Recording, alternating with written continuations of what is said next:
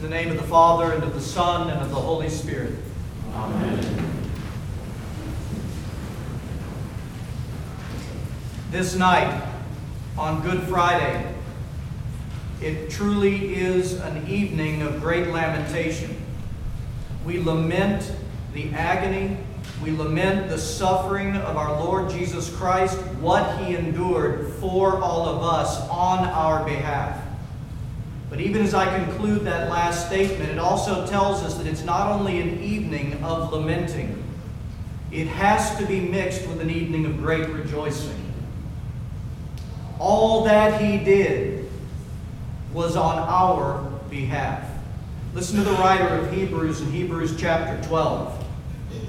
Therefore we also, since we are surrounded by so great a cloud of witnesses, let us lay aside every weight and the sin which so easily ensnares us, and let us run with endurance the race that is set before us, looking unto Jesus, the author and finisher of our faith, who for the joy set before Him endured the cross, despising the shame, and has sat down on the right hand of the throne of God. That phrase, looking unto Jesus, who for the joy set before Him endured the cross, has been in my heart for months now. Most of this year, as we went through the book of Hebrews, we saw it and talked about it.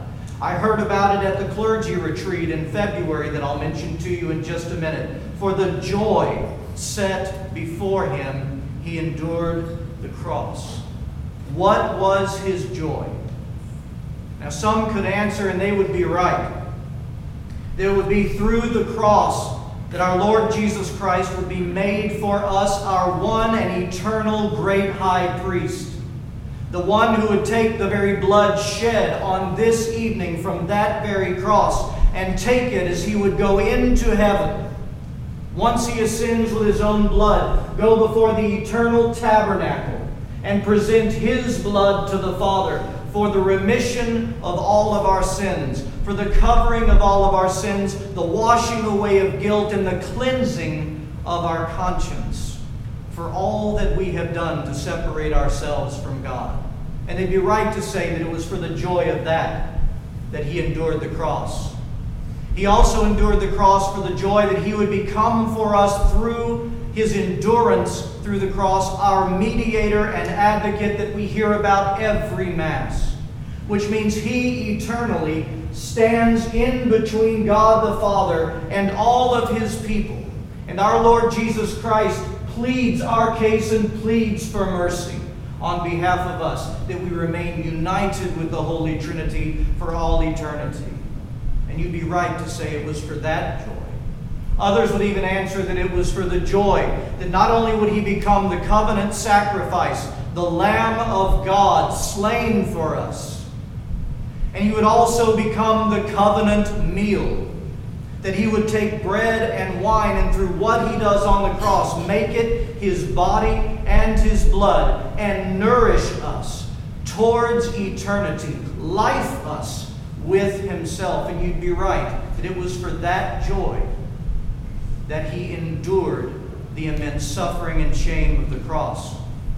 But I want us to go one step further, because all of those heavenly positions that Christ is in because of His enduring the cross, you have to see ultimately the joy that was in Him that helped Him endure the cross, for which He endured the cross. Because each of those heavenly positions, great high priest, mediator and advocate, covenant sacrifice and covenant meal, who is it all for? You. You are the joy. You are the joy for which He endured the sufferings of the cross. The joy He had in your creation. The compassion He had in your lowly estate since the fall. It was for joy that He did this. You are His joy. I am His joy.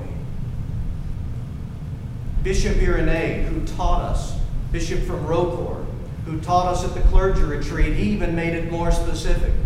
He said on the cross was the Alpha and the Omega, the timeless one, slain before the foundation of the world, we're told in Scripture. When he was on the cross, it wasn't just that you were his joy, he had you by name. Your name was in his mind. Your names were in his heart. To do this in order to redeem you. That's right, all of us who sit here in our besetting sins, all of us who sit here in our emotional brokenness, in our dysfunctions in this life, and in all of our true unworthiness, it was for the joy of all of us, even by name, that our Lord endured the agony and the shame of the cross. Why? Because it was for joy that he did this, that on the other side of the cross, he has now made the way for reunification to bring you, all of us who were lost, to be found back in him, reunited with him, that we may have the opportunity to dwell with the Holy Trinity for ages and ages throughout all eternity. My friends, this is how much God desires you. Why do we have trouble? Why do we have trouble seeing that kind of joy come our way? Why do we have trouble comprehending that God took such great joy in enduring the cross, pressing through for our deficiencies? Not the deficiencies. It's for us, his human creation, that he created in his image to grow in his likeness, that can only be done through union with him. That's the joy. That's the desire of God for us all. Why do we have trouble accepting that? I know we intellectually get it. Don't get me wrong. That doesn't mean we accept it. It does not mean that we live it, embrace it, and experience that kind of love and joy flooding in and towards our lives because of this act tonight, this sacrifice. The truth is that not one of us is worthy of that joy. Not one of us is worthy of the sacrifice that we will see before us tonight. And yet it's in that sense of unworthiness that causes our problem of the reception of the love of God, the truth of God's holy gospel in the person of Jesus Christ. Why? Because, my friends, in real life, and we have a mix of this in our lives, there is an unhealthy sense of unworthiness that is not of God. And then there is a healthy sense of unworthiness that is by his Holy Spirit. And in a lot of ways, there's only one main difference between the unhealthy and the healthy.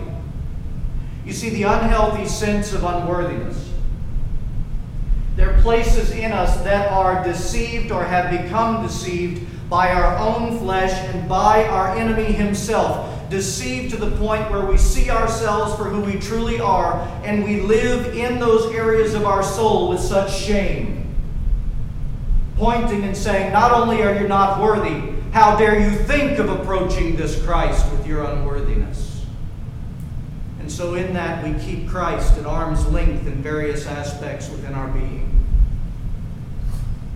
But then there's a healthy sense of unworthiness that's guided and led by the Holy Spirit, in fact, a gift, a truer humility. And that's where we see revealed to us the truths of our shortcomings, our wounds, our failures. But all of these things, as they become revealed to us, the Holy Spirit presses us to move toward Christ, who with joy endured the cross, to become the healer of all of these things in our lives. It presses us to come to Christ our God in earnest, in the same way that the tax collector, who was completely unworthy in the way that he lived among his people, the way that he treated his neighbor or cheated his neighbor. And what does he do? He falls down before God, not even looking into heaven, and beats his breast and cries out for mercy from God. His unworthiness drew him to ask mercy from the God of mercy. Or what about the woman with the issue of bleeding for years and years and years, shamed by society because of her uncleanness? And she wells up, I believe, both by revelation of who Christ is and her own blessed desperation to be healed. She presses through a multitude in her weak estate because she had the faith gifted to her that if I only touch the hem of his garment, this Christ is the one who heals, and I'll be restored. I say it to you again, because this is the message of Christ for us this evening. You were the joy set before him, through which he endured the cross. And it is his great joy to share all of the benefits that come from that cross and all of the benefits of his kingdom to mend you, heal you, bind you up, and grow you in the likeness of God once again.